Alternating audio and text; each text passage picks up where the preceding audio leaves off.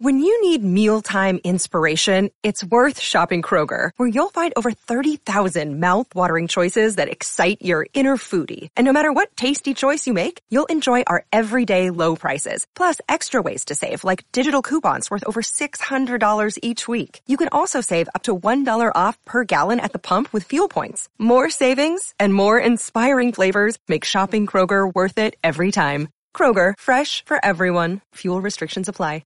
Another day is here, and you're ready for it. What to wear? Check. Breakfast, lunch, and dinner? Check. Planning for what's next and how to save for it? That's where Bank of America can help.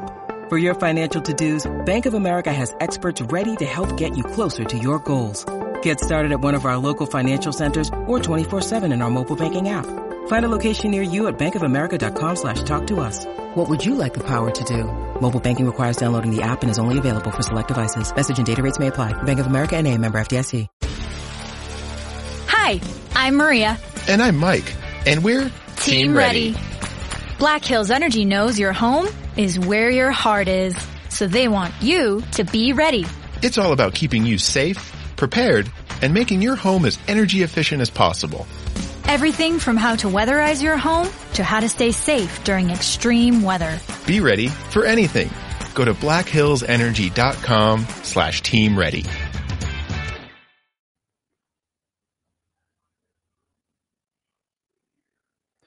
Here's cooking on today's Sports Stove podcast. We're talking World Series. We're going to cover the NFL, the topics for the week, and all the news from this week. And then we'll get into a little college football as well this weekend. That and so much more. That's what's going to stay. From Belly Up Sports and the Belly Up Podcast Network, you're listening to the Sports Stove Podcast with your host, Vince Stover.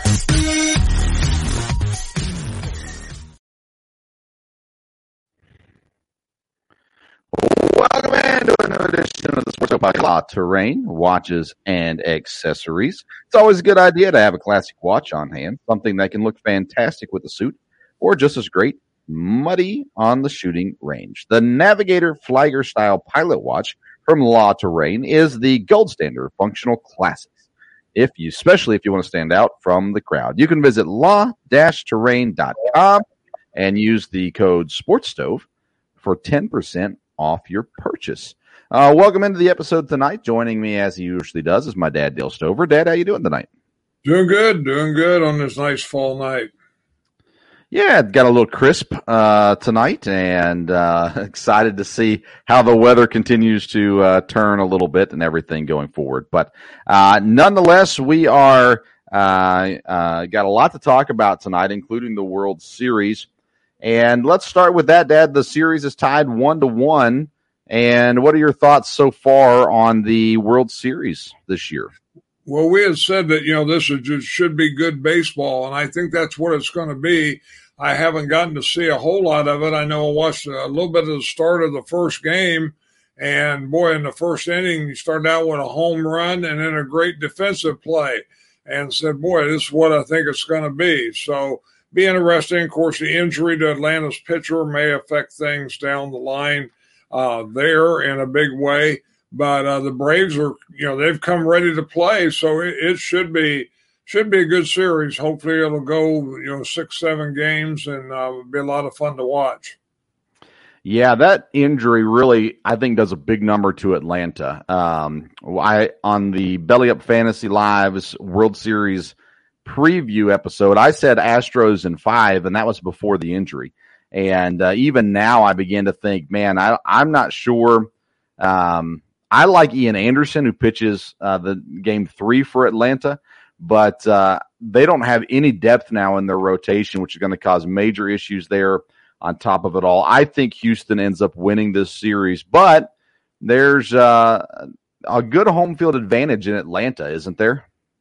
Yes, there is. The crowd will be so excited. It's been a while since being in the World Series, and I think it will be a tough place to play in some ways. So I think Atlanta can stay in this a little longer.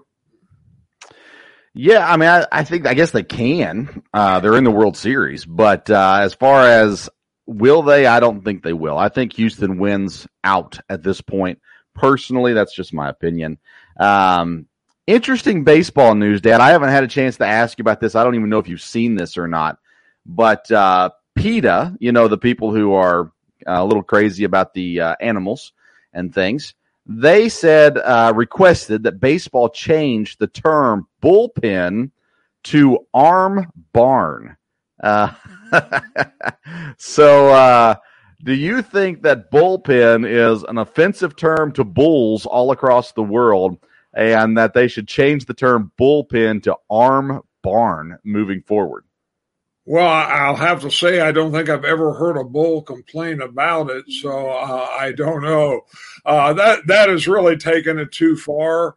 I think when you get into sports and get into things that are so ingrained and been there so long, I mean, there could be there are some things maybe that are offensive and should be changed. A lot of things have been changed, but I don't think bullpen is a problem. Yeah, I thought that was interesting. It's like some people just don't have enough to do in their lives to come up with some of the stuff. They're working on just getting some publicity, and it's working for them. So congratulations, PETA. Enjoy your publicity while it lasts here as well. Dad, a question that has come up a lot this week with the World Series is the Houston Astros have a history of cheating. This year, as far as we know, they're not cheating. I compared the Astros to Barry Bonds, saying that if they win this year and they win clean, people will understand that, will recognize that. History will remember them as a team that won the World Series, but they'll always be remembered as a cheater, just like Barry Bonds is considered by many people a Hall of Famer, one of the greatest baseball players to play. Yet, along with that, the caveat is, well, and he also cheated. He also took steroids. Do you think that there's enough years that can go by that people will kind of forget about what the Astros did, or do you think that's something that's going to linger?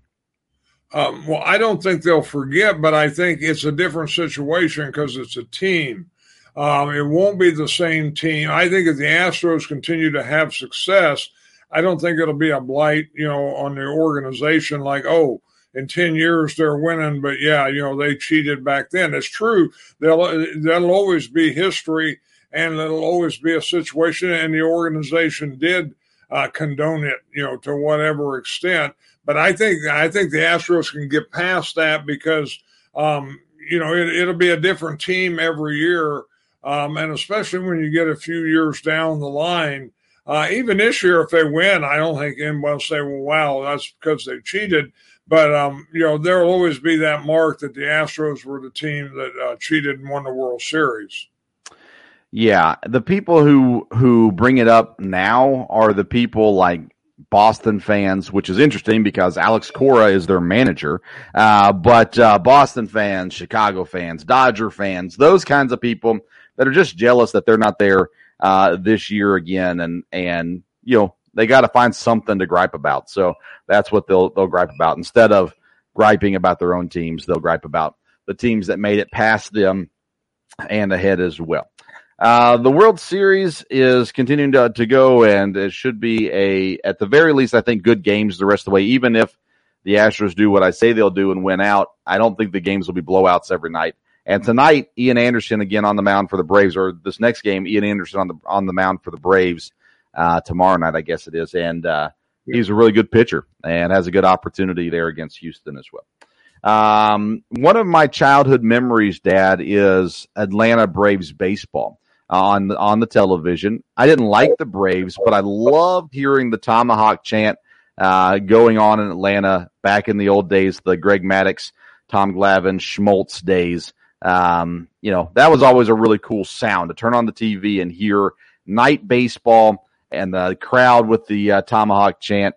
And it was really neat. So, I asked this question on another show, but what is your greatest World Series memory? Not necessarily the team that you cheered for, but something that just stands out in your mind from World Series history.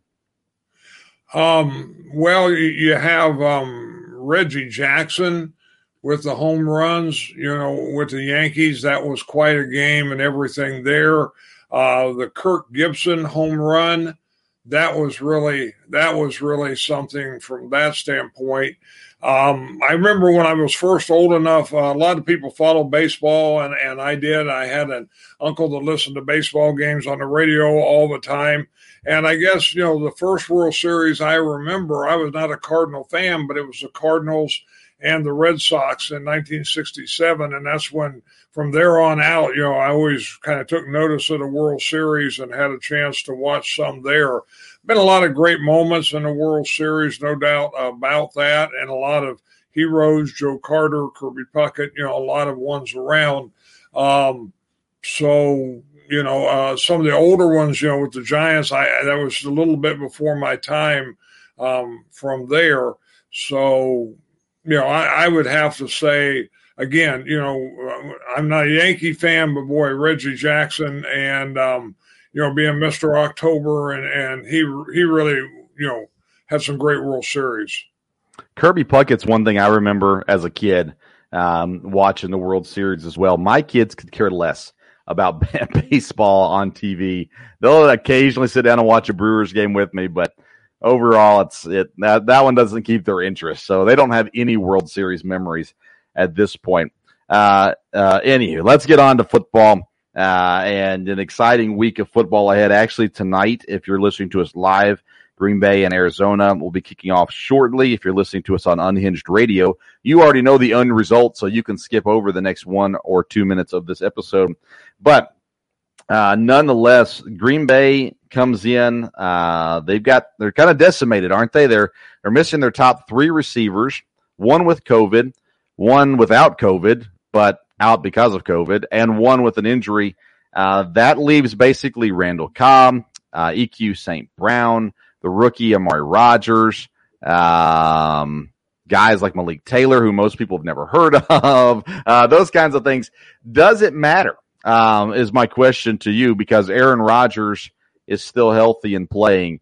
So does it really matter that these receivers are gone? Yes, because they're so good, especially, Devontae Adams, but again, gave you quite a few weapons. Again, it'll be an interesting, because this is a chance for Aaron Rodgers to really, really show that, hey, he's the quarterback and the system and make everything work. Again, I think the key here will be, and again, the Packers have been beat up in a lot of positions. They got, of course, Jair Alexander out, which has been a big thing on the defense. Preston Smith is going to play tonight. That will help a little bit, but the defense will need to keep him in it. And the defensive coordinator is out with COVID too. Now, Jerry Gray's called games before, and I know the defensive coordinator's been in on virtual meetings, but boy, there's just a lot of things that, it's not business as usual. But I think they've really rallied around this. And the deal is, hey, we can show that we really are a good team, and we'll go out and win under these situations. Arizona, you said, Arizona's not going to win them all. So, again, I think Arizona would be very much up for this game. Of course, they've lost J.J. Watt. We may talk about that in a little bit. But I think, yes, they've lost so many weapons on offense. They'll have to change the plan. I think LaFleur can do that. The question will be, can Arizona shut it down? Because they won't be as multidimensional in some ways. Again, the offensive line's gotten better. If they can run the ball, then, hey, they can, Rodgers can find openings. There'll be no doubt about that. These guys that haven't played a lot, they're going to have to catch it when they get the opportunity. But Packers have been big on the next man up, and it's worked for them in a lot of ways. So it'll be an interesting game tonight. Yeah, Arizona's the favorite by 6.5, and I would probably pick Arizona to win the game. But having said that, I think Green Bay's less predictable with Devontae Adams out. And now you said it before, even though people knew they were throwing to Devontae Adams, they still couldn't stop it. So that's a pretty big thing. But at the same time, now you've got no one. I say no one. These guys do their, watch the videos and they understand more than we do. But I think this is going to be a showing and a reminder to people who say Green Bay has to draft a quarterback in the first, or a receiver in the first round. This will show the people who don't pay attention to the Packers, they actually have a really deep receiver core. And even though they're out their top three guys, which obviously they're top three for a reason, they're very good. You're going to bring in Randall Cobb, who has the experience, and he's played well this year. EQ is a guy, St. Brown, who Aaron Rodgers has spoken about how excited he is that he's back on the active roster and loves his work ethic, trusts him. Malik Taylor had a great preseason, which means very little, but he's shown that he can play as well. And then I think it's a big game for Robert Tonyan, the tight end, as well tonight, and Aaron Jones, the running back. A lot of opportunities out there for these guys. Arizona, on the other hand, you mentioned it, J.J. Watt is injured, out for the season. I didn't see this one coming. Got the alert last night on that. That hurts Arizona, but what they're built pretty well. They got a solid defense, a good defense, and they've got a phenomenally deep offense as well. Even with the addition of Zach Ertz, that just adds to it there as well. So I'm not sure that losing J.J. Watt is as big a deal for this game as losing your top three receivers would be there as well. But you talked about an opportunity for Rodgers to prove some things. It's a big opportunity for Kyler Murray to prove some things tonight as well, and to kind of put his name atop the MVP list with a big game tonight against Aaron Rodgers and the Packers. This could be the spot where he puts his name there at the top. Josh Allen's name is up there as well. And this also could be the game where Aaron Rodgers puts his name back on top of the MVP list, depending on what he does tonight. So there is definitely some things at stake tonight for these quarterbacks and for these teams, of course, as well, as you could be talking about fighting for a number one seed come playoff time as well, where this tiebreaker result would be interesting nonetheless there. One of the things I want to talk about, I guess want to spend too much time on, but it's interesting. Former Green Bay Packer and retired offensive lineman TJ Lang, he came out with a tweet today asking a question about Allen Lazard. Hi, I'm Maria. And I'm Mike. And we're Team Ready. Black Hills Energy knows your home is where your heart is, so they want you to be ready. It's all about keeping you safe, prepared, and making your home as energy efficient as possible. Everything from how to weatherize your home to how to stay safe during extreme weather. Be ready for anything. Go to blackhillsenergy.com/team ready. Allen Lazard is missing this game because he tested negative for COVID and is not vaccinated, whereas Davante Adams is vaccinated. He tested positive.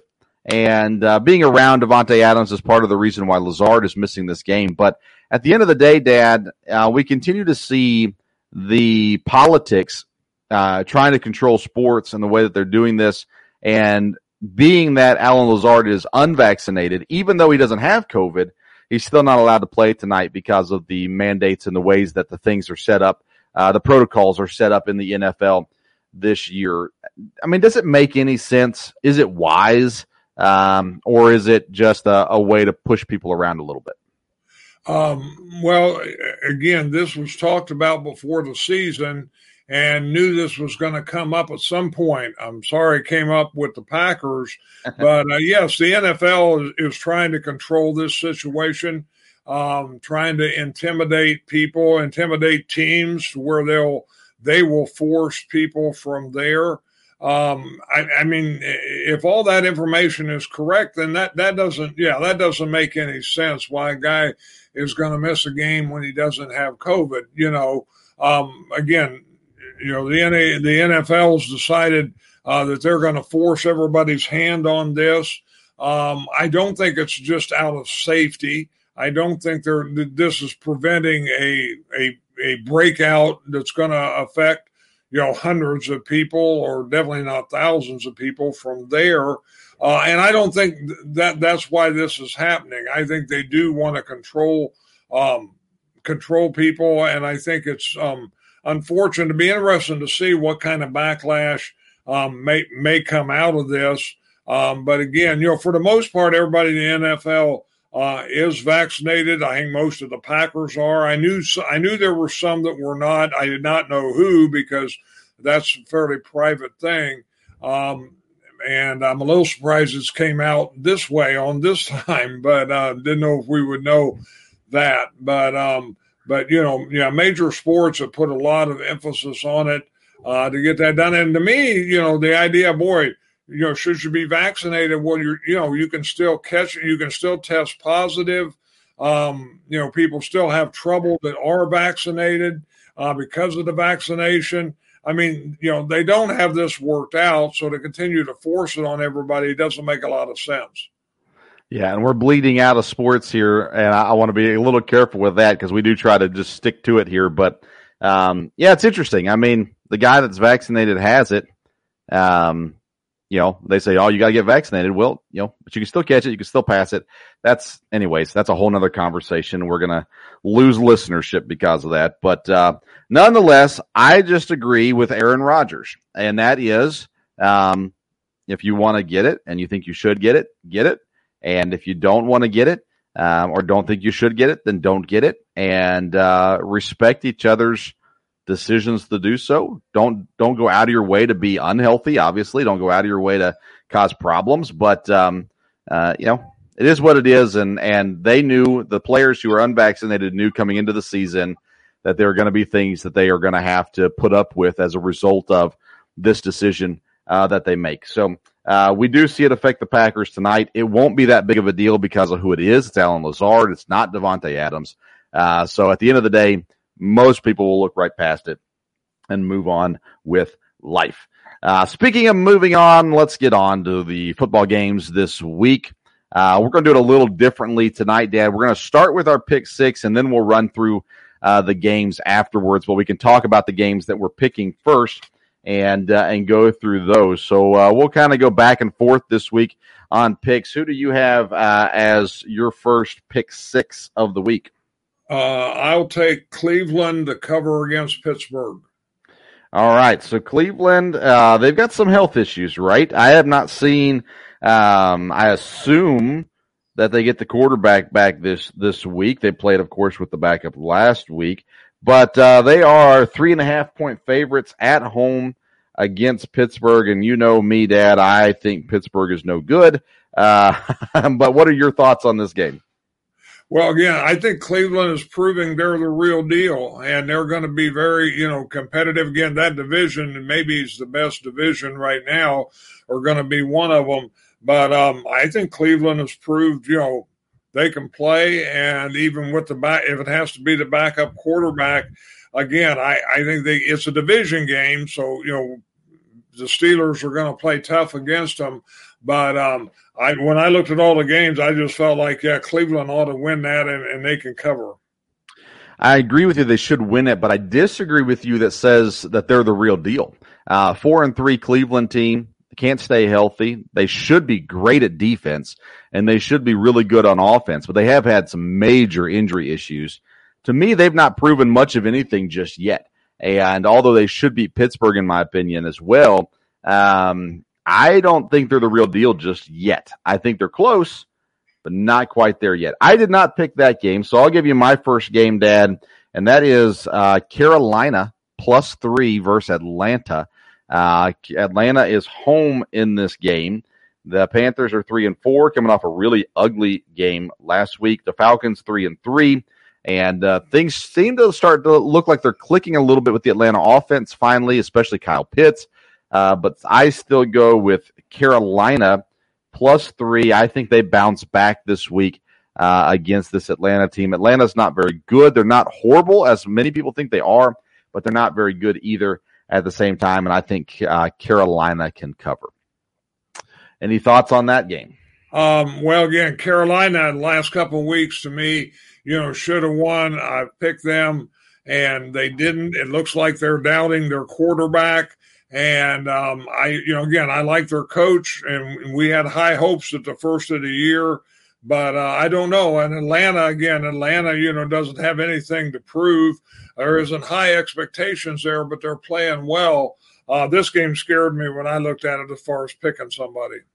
I want to go back to that thing you said, that Carolina appears to be doubting their quarterback. And I disagree with that as well. I think that the media And I think that a lot of the fan bases are doubting the quarterback.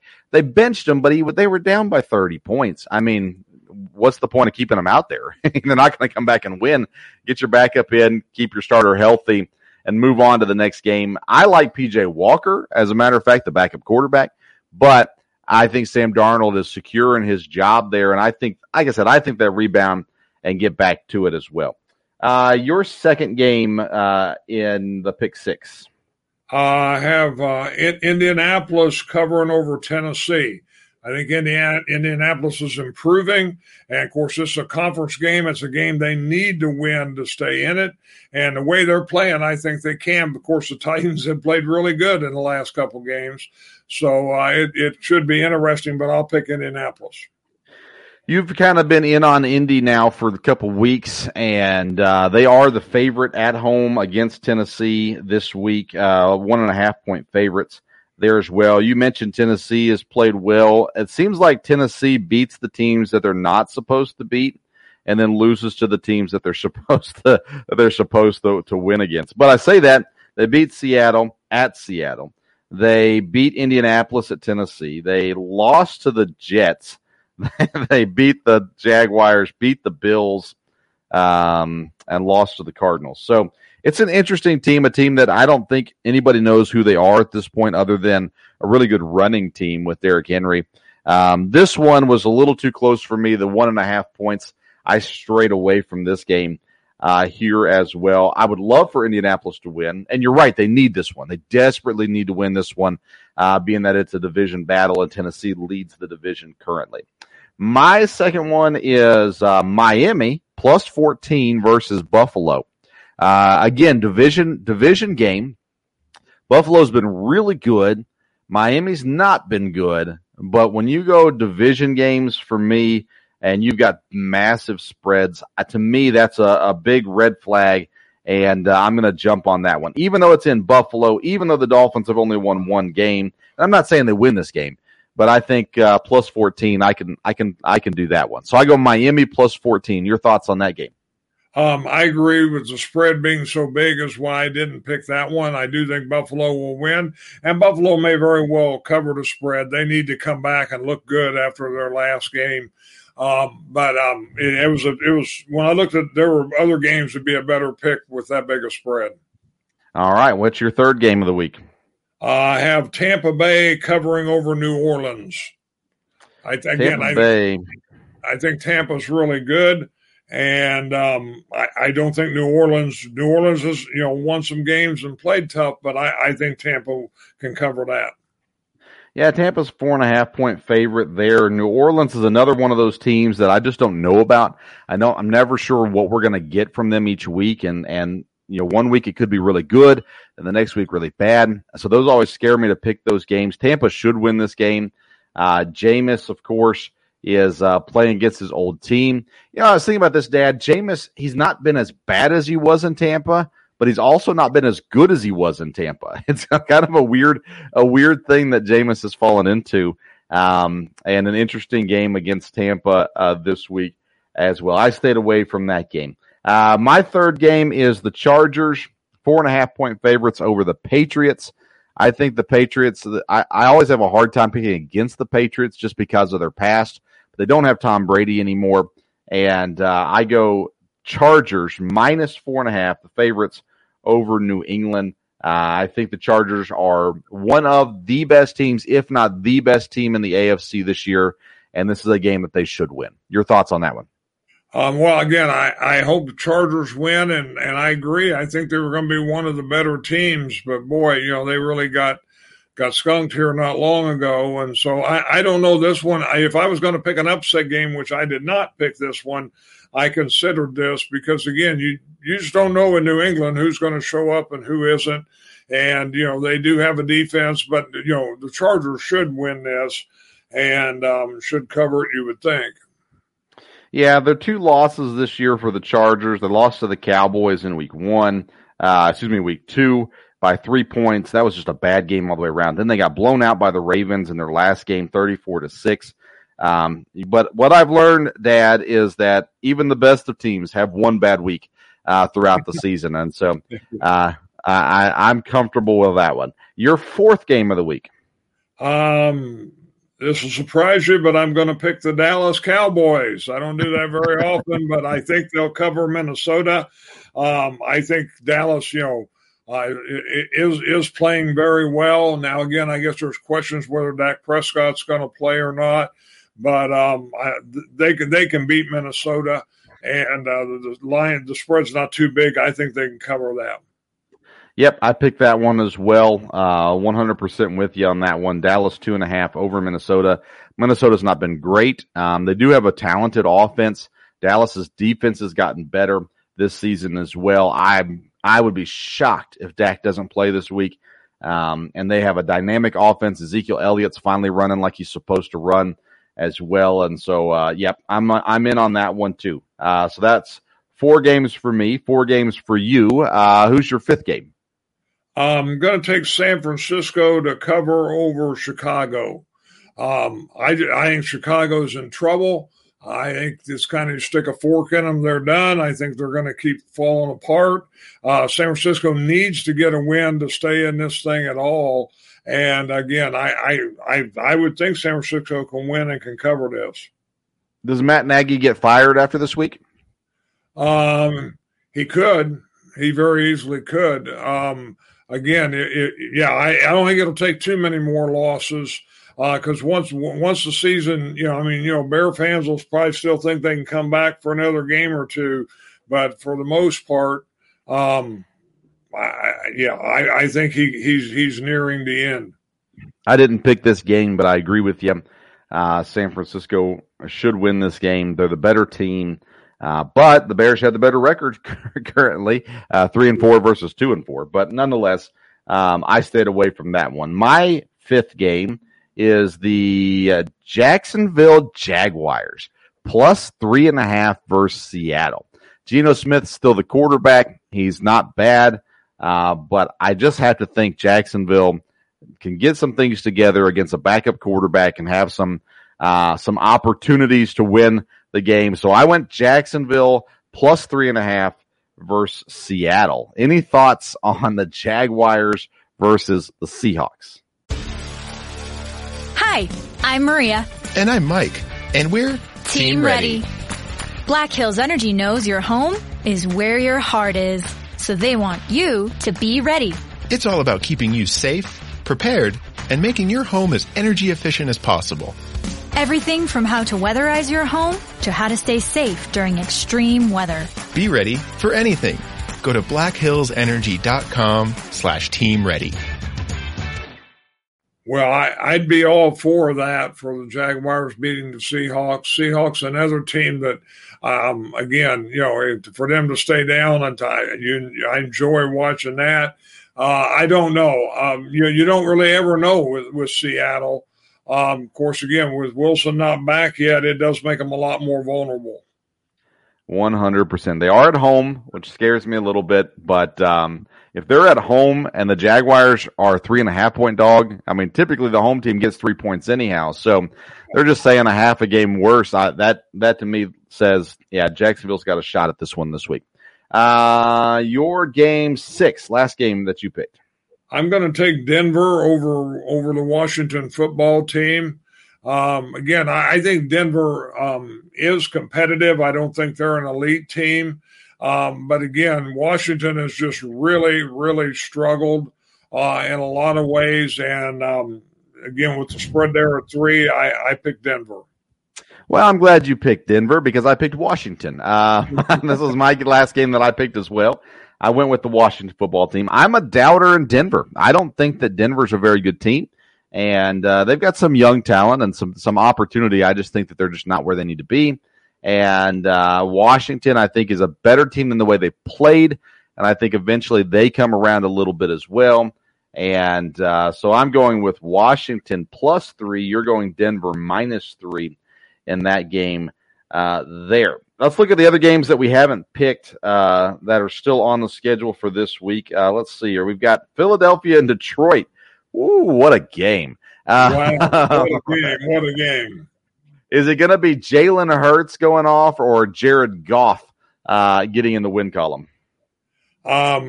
Like you said, I think last week, Detroit's going to win one somewhere down the line. This would be a great opportunity. But boy, the Eagles, you don't know. They're not going to do anything special, but Jalen Hurt, they get a big game. You never know. It's hard to say Detroit. I thought about it. I've been picking this game, but you just don't know. This shouldn't be a real great game to watch, but you never know. Two of the head-scratching head coaching hires in the offseason, Houston was the third, but Philadelphia and Detroit went interesting directions with their coaching hires. So far, it's not paid off. But I will say Detroit has played hard every single week. They've not given up. They love their coach, and they're playing hard for him. It's just not resulting in wins. And being at home against a not very good Philadelphia team, I think Detroit probably gets the win here. I didn't pick this game, but now that I'm looking at it, I probably should have. But anyways, I think Detroit gets the win there. Cincinnati and the Jets. The Jets have a backup quarterback this week after the injury of the rookie Wilson. Cincinnati's 10.5-point favorites on the road in New York.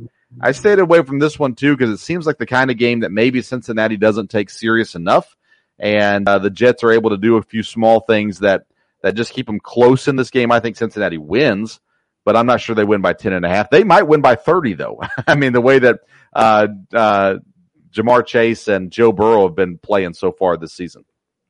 Yeah, you're right. They could win by 30, and they should win big because I think, again, it would be like you said. The thing will be, will they not take them seriously? Will they look past them?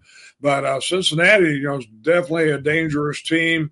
They're young, and when you're young, that's going to show up at different times, especially in the playoffs. But if they want to keep rolling, then this is the kind of game they need to not just win, but they need to really, really roll. Had Cincinnati drafted Penei Sewell instead of Jamar Chase, what would their record be today? They're 5-2 currently. If they didn't take Chase and they drafted Sewell, what do you think their record would be? Maybe 3-4, something like that. I mean, offensively, Chase, just fits well with Burrow, and it just adds another dimension. Yeah, I agree with you too. And we're going to have you switch over. You're starting to break up a little bit there, Dad. So we're going to get that switched out real quick. But I agree. I think Cincinnati's probably in that 3-4 range. If they drafted Penei Sewell instead of Jamar Chase. Of course, we beat the drum early and often this offseason about the importance of Cincinnati drafting the playmaker versus the offensive lineman.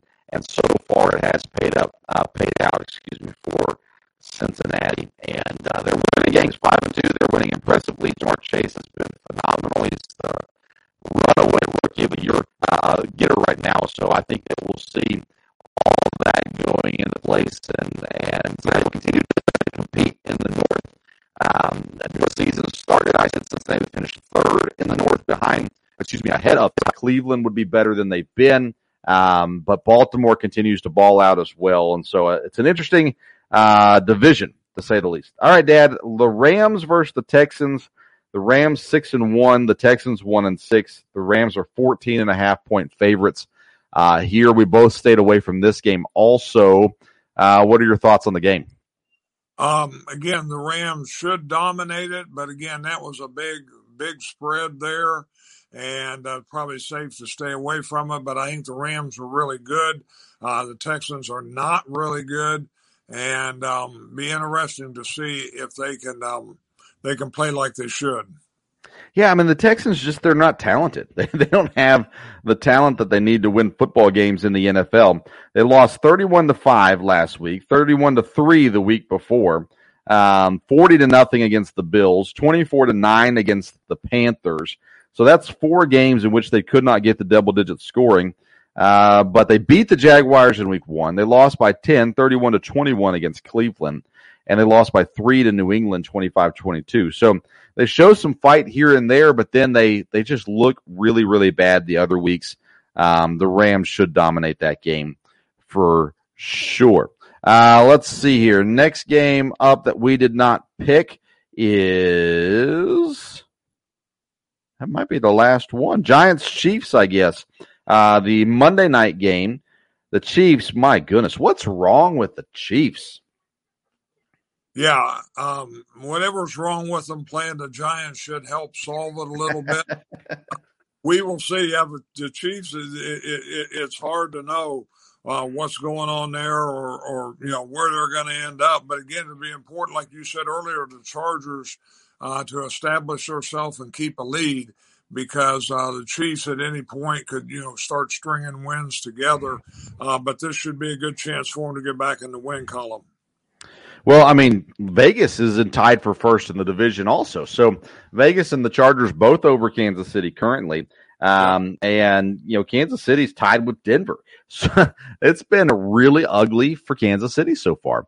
And I don't know if there's carryover from last year. Coach Reed's son had the legal issues with the DUI, or whatever. I don't remember if it was a DUI or not, but he killed someone. I think he was a DUI or driving drunk. But anyways, I don't know if there's carryover from that. I don't know if there's other things going on. They have some incredible talent, especially on offense, and the offense doesn't seem to be there at this point. Now, Mahomes came out this week and told his teammates, hey, it's on me. I got to get better. Maybe he shows up and is better. Surely he's not going to be what it's looked like this season the rest of his career. Surely he'll come back around as well. You're right. The Giants are no good. Kansas City should win this game. They should be where they need to be come the end of the week and get back into the win column, get to 500. But the Giants, they can be a little frisky here and there. Kansas City's the 9.5-point favorite. And I still kind of like what the Giants have. Daniel Jones, I think, is a competent quarterback. Saquon Barkley's a great running back. The receiving core has played much better than I thought they would. There's a lot of question marks still on that team, though. They should not beat Kansas City, but you just never know on these Monday night games what'll happen. Dad, one of the things teams can do to get better is make trades. The trade deadline is coming up on Tuesday. I wrote an article on bellyupsports.com and gave it one trade asset, one trade target per team in the AFC, and then the NFC side should come out tomorrow or Saturday at some point as well.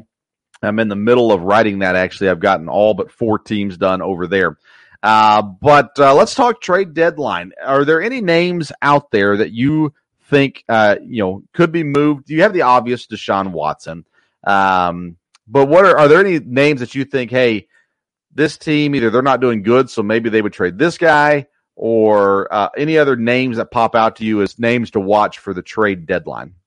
Well, I looked at your list there, and a few of them did jump out. One of them, I think, as far as a target, would be Cooks, the receiver from Texas. That makes a lot of sense. That someone could get him, and he could be a real help. Another guy that jumped out to me, I'm not sure that they would trade him, is the linebacker from Jacksonville, Miles Jack. Yeah. Great thing if somebody, picked him up. The offensive lineman, I don't know if anybody's going to trade a really good offensive lineman. But a couple players you mentioned that it'd be interesting to see if they do trade him. One would be Cleveland with Kareem Hunt. Right now you need 2 running backs, and I'd be a little surprised, but if they could really get something there, that might be a deal. And I was real surprised to see Von Miller, but you made a wise comment there. That'd be something Belichick would do, trade him while there's still a lot of value. But Von Miller would draw a lot of interest, I would think. Those are the ones that jumped out on the list to me. Yeah, I mean, my thoughts with Von Miller was Denver's not winning a Super Bowl this year. They're probably not winning one next year. They need to get some assets back, and Von Miller's one they can give up. They still have Bradley Chubb. They can give up. They can get a lot back for him and help in that rebuild as they move forward. You talked about Kareem Hunt. One of my thoughts with Kareem Hunt is the fact that the Browns seem to have some depth at running back outside of the Nick Chubb, Kareem Hunt backfield. And we saw a couple weeks ago, Dearness Johnson, he had himself a game. Let's see, I'm trying to look up which game that was. Against Denver last week, 22 carries, 146 yards, and a touchdown. So my thought was as well, hey, if they've already got another running back there, you'll probably get more out of Kareem Hunt than you would out of this Johnson. And so, it gives you an opportunity there as well. One thing that I mentioned that you didn't bring up is I mentioned that Jacksonville should trade for Eric Bieniemy, the Kansas City offensive coordinator, and make him the head coach. We've seen John Gruden get traded in the past as a coach. I don't know that they're ready to get rid of Urban Meyer just yet. But what do you think about a coaching trade? Is there another name out there that you'd say, hey, one of these teams, Chicago, Jacksonville, whoever that looks like they're going to need a coach? Is there a guy they can acquire in the trade deadline? No, I don't think you can really get a coach in the trade deadline. I mean, there has been trades involved later when people sign coaches in order to get people to do it, but I don't believe you'll actually can trade an active coach at the deadline. Okay, let's talk about quarterbacks. Outside of Deshaun Watson, are there any quarterbacks that you see getting traded that actually could help somebody? Because you got Nick Foles. He's the third string in Chicago. If he gets traded, it's going to be for depth. He's going to be a backup somewhere for a contending team that doesn't have a good backup quarterback. But the name that I brought up was Tua Tagovailoa. Maybe he gets moved to a place like Pittsburgh or another team that's looking for a quarterback. I don't think Tua is going anywhere, but you might be right. You're not as big on him, but we'll see where that goes. Deshaun Watson right now with what's come up this week with the NFL, I don't know that he's going to get traded. There's just, still an awful lot of question marks about him. I think if there was a team that was going to pull off a big quarterback trade, and I don't know who it would be, but as far as who they would get, and I know you think he's safe, but would be Carolina. If somebody was going to go out and get somebody, if there was something there, somebody could really step in and play. I don't know who it would be. They've already said they're out on Deshaun Watson. So you've got Jimmy Garoppolo. There's a possibility. You've got names that I mentioned would be Jordan Love and Marcus Mariota as guys that have either potential. Mariota has starting experience as well. There are some quarterbacks out there, none of them superstars outside of Deshaun Watson. But to me, you look at this draft class coming in, and there's no quarterback that makes you go, oh, yeah, I can't wait to get him. So it makes more sense to take a shot on a guy like Jordan Love or to get a veteran that can be around for a few years like Garoppolo and try to do some things with them. Because I think Garoppolo's better than Teddy Bridgewater, even though I like Teddy Bridgewater. And Jordan Love, for Green Bay, let's talk about that, Dad.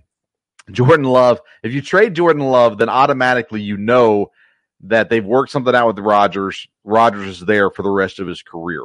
And they could still do something even if they don't trade Jordan Love at the trade deadline. But, good night. As a Packer fan, you're a Packer owner. Are you ready to see Jordan Love shipped out?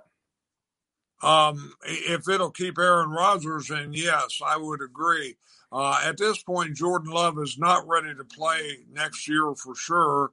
Could he be a guy in the future if he's behind Rodgers for 2 or 3, 4 more years? I think the key is going to be to keep Aaron Rodgers. I think there is a good chance of that, the way the season is going right now. But, you never know about that. But, yeah, it wouldn't kill me if Jordan Love left. On the other hand, he's an unproven quantity, so you don't know. When Brett Favre was nearing the end of his time in Green Bay, did you believe Aaron Rodgers was ready when they got rid of Brett Favre? Yes. You did? He was ready at that point because he had some great preseasons. It looked like Favre maybe wasn't even going to come back one year and Rodgers was going to be the quarterback. Now, it's true his first year wasn't quite as good as the other years, but yes, when the whole thing came up with Brett Favre, the deal was they're going to lose Aaron Rodgers and somebody's going to pick him up and he's going to be a starter and, he's going to be good for a long time. I think everyone knew that with him. That's definitely not where it is with Jordan Love, but he hadn't been around as long as Rodgers was. All I remember about Rodgers was he always got hurt. It seemed like he'd come in for a play and break his foot or something. He was always getting injured while he was the backup. And I didn't know what he was. I didn't know what he would be. Obviously, I don't think any of us did. But looking back on it, they say, oh yeah, in practice it was obvious how good he was and those kinds of things. But from the outside looking in, I was okay with Favre leaving. It seemed like it was time for Favre to go, but I wasn't confident that Aaron Rodgers was going to be the next Brett Favre, the next great quarterback, the next Hall of Fame quarterback. I wasn't confident in that at all. Well, I mean, again, that's why they made the move. They were confident in it from there. And, it's hard to look back and say now because he's proved, he's going to be one of the best. He'll go down as one of the best. And, definitely as far as the Packers have been blessed with great quarterbacks, there's always going to be three great ones you're going to talk about there with Starr, Favre, and Rodgers, and they're all a little bit different. Yeah, I don't believe anybody who says they knew Rodgers would be what he is. I don't trust anybody with that. But nonetheless, he has turned out to be great. And even with all the drama this offseason, I sure hope he stays in Green Bay. Any other thoughts on the NFL before we go to college football? Well, one thing I thought about this week, and see what you think about it. We talked, last week about the NFC being real strong. And as I looked at both conferences, again, we're almost to mid-season. There's not really a mid-season this year because of the 17. But when you start looking, at this time of year, you can see where things are going to shake up. And it's interesting. The NFC is very, very strong at the top, but very weak at the bottom. When you look right now, that the third wild card team, it'd be a team that's not very good, and maybe even a team without a winning record. You can get down through 6 teams pretty easy, but not at the bottom. The AFC is probably not as strong at the top, but there's going to be a real battle for the wild cards, at least the way it would look right now. And it was interesting to me to think about that and look at that. Again, the NFC, I think, is definitely stronger at the top. But, when you look at the expanded playoffs and the 7th team, and again, the AFC is going to really benefit from that extra team because there's going to be, I think, a good team in that spot. I agree with you and understand what you're saying, but let me ask it this way. How many teams do you think have a chance to win the Super Bowl? Right now, there's probably going to be, several, because there's several good teams in the NFC, and there's probably a couple in the AFC that look that way. So right now at midseason, I think there's more. I don't think you can just say, well, it's going to be just one of these two or one or two of these three. I think it's a little more wide open right now. It may not be in 3 or 4 weeks. All right, give me a yes or no. Super Bowl, chance to win the Super Bowl. Buffalo. Yes. Cincinnati. No. Baltimore. Yes. Cleveland. No. Tennessee. No. Vegas. No. Chargers. Be close. Chiefs. No. All right, so you said yes to Buffalo and Baltimore and maybe the Chargers. So that's 3 teams in the AFC that you think have a chance to win the Super Bowl. NFC, Dallas. No. You're wrong there, but okay. Green Bay. Yes. Tampa. Yes. New Orleans. No. Arizona. Yes. The Rams. Yes. And that's really it as far as the top goes. And I throw Dallas in there too. So I've got 1, 2, 3, 4, 5 teams in the NFC that I think could win the Super Bowl. You have 4. And then you only have 2 AFC teams. And I'd go Buffalo. I'd go Buffalo, the Chargers as probably my 2 teams that I think, and the Chiefs. I put the Chiefs in there too. If they all of a sudden turn things around, I think they have the talent to do it. So I would say 3 teams in the AFC, 5 teams in the NFC. You say 2, possibly 3 teams in the AFC and 4 teams in the NFC. So I think that says there the NFC is stronger because I think there's more teams that are legitimate Super Bowl contenders versus the AFC as well. Good question. I think when you start looking at it that way, it kind of starts thinning out the herd a little bit, so to say. I didn't ask about Jacksonville. You think Jacksonville can win the Super Bowl? No. They could win the first overall pick. Sorry, I accidentally turned on the volume of the Packer game there. So who's going to get the first pick? Right now we've got Houston. Let's see here. Detroit's 0-7. Houston, Jacksonville with 1 win. Miami and the Jets with 1 win. Who do you think gets the number 1 overall draft pick? How many wins does the Giants have? 2, I think. Yeah, 2. I still think the Giants could be the one with the first pick, but there will be Houston. Could be Detroit, and you just have to see if any of those teams, could very well be Jacksonville. But you got Jacksonville and Houston in the same division. That could be a win for either one of them there. And it's hard to say, but there's going to be 4, 5, 6 teams right down there at the bottom, the way it looks right now. Yeah, if you're a quarterback needy team, you don't want to get the first pick in this draft. You want to be down in the 5, 6, 7 range where you can take a guy that you like at quarterback and it not be that big of a deal. If you're sitting at number 1, there's not a quarterback right now that should be taken number 1 overall in the NFL draft. And so you don't want that. But if you're a team like Jacksonville, well, you got Trevor Lawrence. So, yeah, you want the best player in the draft, and you're okay to be that number 1 spot there as well. I don't think it's New York. New York's going to win enough games to stay out of number 1. But Detroit, they're really, really bad. Jacksonville's really bad. Houston's really bad as well. The Jets are really bad. The Jets could end up with the number 1 overall draft pick as well because they are not good this year either. All right, quickly, we got just a couple minutes left. Let's switch over to college football. A couple big games this weekend. Let's start with the Michigan battle, Michigan versus Michigan State. Everybody remembers the big blocked punt, and that's showing over and over and over again this week. But Michigan's the favorite in this game. They're the number 6 over the number 8, I believe, Michigan State. Your thoughts on the battle, the in-state game there?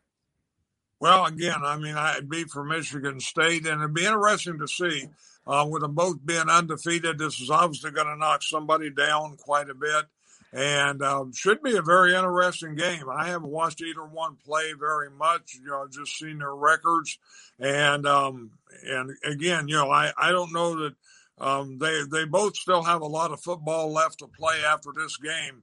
But the loser is going to really hurt them. I trust Michigan State more than I trust Michigan. So for that reason, I'm picking Michigan State, and they're at home. That helps. But it's an interesting game. How is Wisconsin favored? They're 3.5-point favorites. They're at home against Iowa. Number 9, Iowa, 6-1. Wisconsin's 4-3. Wisconsin has been favored in some really weird games this year. Yeah. How are they the favorite over Iowa? I don't know. I don't know how that would be. I think Iowa, of course, they have the 1 loss now, but this is a chance for them. That is a very interesting game, but I don't know why Wisconsin would be favored. The other Big Ten game is Penn State versus Iowa State. Penn State dropped all the way to number 20. Ohio State is now an 18.5-point favorite over Penn State this week. Ohio State seems to be coming along and might be a legit threat in the Big Ten again. Yes. Yeah. And this is a big game for them. Penn State is definitely down now. They're not going to challenge in the Big Ten. And, this will be a real test for Ohio State. Ohio State go in and dominate this. They're going to jump up in the rankings, and it's going to help them a lot here at the end. Yeah, and they're really clicking now, and that's a big thing for them. And again, they can win the Big Ten, still go to the playoffs, which we'll talk about in just a moment. In the SEC, Georgia and Florida playing in Jacksonville, and one of the more exciting games each year. but Georgia's only a 2-touchdown favorite over Florida. They've been 3-touchdown favorites over other teams in the SEC games against Arkansas and Kentucky. Florida has not looked great, and yet they're only a 14-point underdog in this game. Does Florida have a chance to keep this one close? No, I don't think they'll keep it close, but I think 14 points makes sense. I mean, the Gators, were ranked earlier, and they have some ability, but I think Georgia's going to continue to play well through the rest of the year, and they should handle this without any problem. Yeah, like I said, Georgia was not triple digits, but 20-plus point favorites over Kentucky. Kentucky beat Florida 20-3. I don't think that Florida's played Arkansas yet this year. I don't think they're playing them at all this year, actually. But nonetheless, Florida, they lost to LSU last week, 49-42. They beat Vandy 42-0. Congratulations. They beat Tennessee 38-14. They lost to Alabama, in a close one. But since that Alabama game, Florida's not really looked like Florida. Even in the Tennessee game, they didn't look great. They ended up piling it on later in the game. But, I'm shocked it's only 14 points. I think Georgia's proven to be the number one team in the nation, and Florida's proven to not be a top 25 team in the nation. And I'd be shocked, although they are on the neutral site game, and it's a big atmosphere and things like that. That one would surprise me a little bit if that one stays close. We got 1 minute left, Dad. Who do you think is going to end up in the playoffs for college football? Right now, I would think it'd be Georgia, Alabama, Cincinnati, and Oklahoma. I really like Oklahoma. I do think if Georgia beat Alabama in the SEC championship, Alabama might have trouble getting in with 2 losses this year if Oklahoma, Cincinnati stay undefeated and Ohio State only loses that one game. So no 2-loss team has ever made the playoffs, and I don't think it would start this year either. Cincinnati, I'm interested to see once the rankings come out, the playoff rankings as opposed to the polls, if Cincinnati's as high as they are in these polls. Ohio State playing better. They're going to continue to move forward. Oklahoma dropped a spot. They got jumped by Alabama this week in the rankings, even though they did not lose. They're still undefeated. There's been some issues with Oklahoma, even at the quarterbacks there, but I know we have some faithful listeners from Oklahoma, including Coach McGuire there, Boomer Sooner. So we got some fans there, but Oklahoma scares me this year, and not in a good way. I'm not sure how they're going to finish out the season. I think Ohio State makes it in. I think you're going to see Georgia, Oklahoma, Ohio State, and I don't know who the fourth team is going to be, but I don't think it's Cincinnati. I think something will happen, whether they lose or have a close game and they get bumped down, whatever reason. That's just the way things seem to work. We're out of time today, Dad. Thank you, everyone, for listening. Again, visit law-terrain.com. Use the code SPORTSTOVE for 10% off your purchase, and get yourself a watch or accessories there as well. Follow us on Twitter and Instagram at SportsStove. Tune in again next Thursday for a live episode and Wednesday for our local hour covering Eastern Kentucky University athletics. Thank you so much for tuning in to tonight's episode. Until next time, we'll see you around the Sports Stove.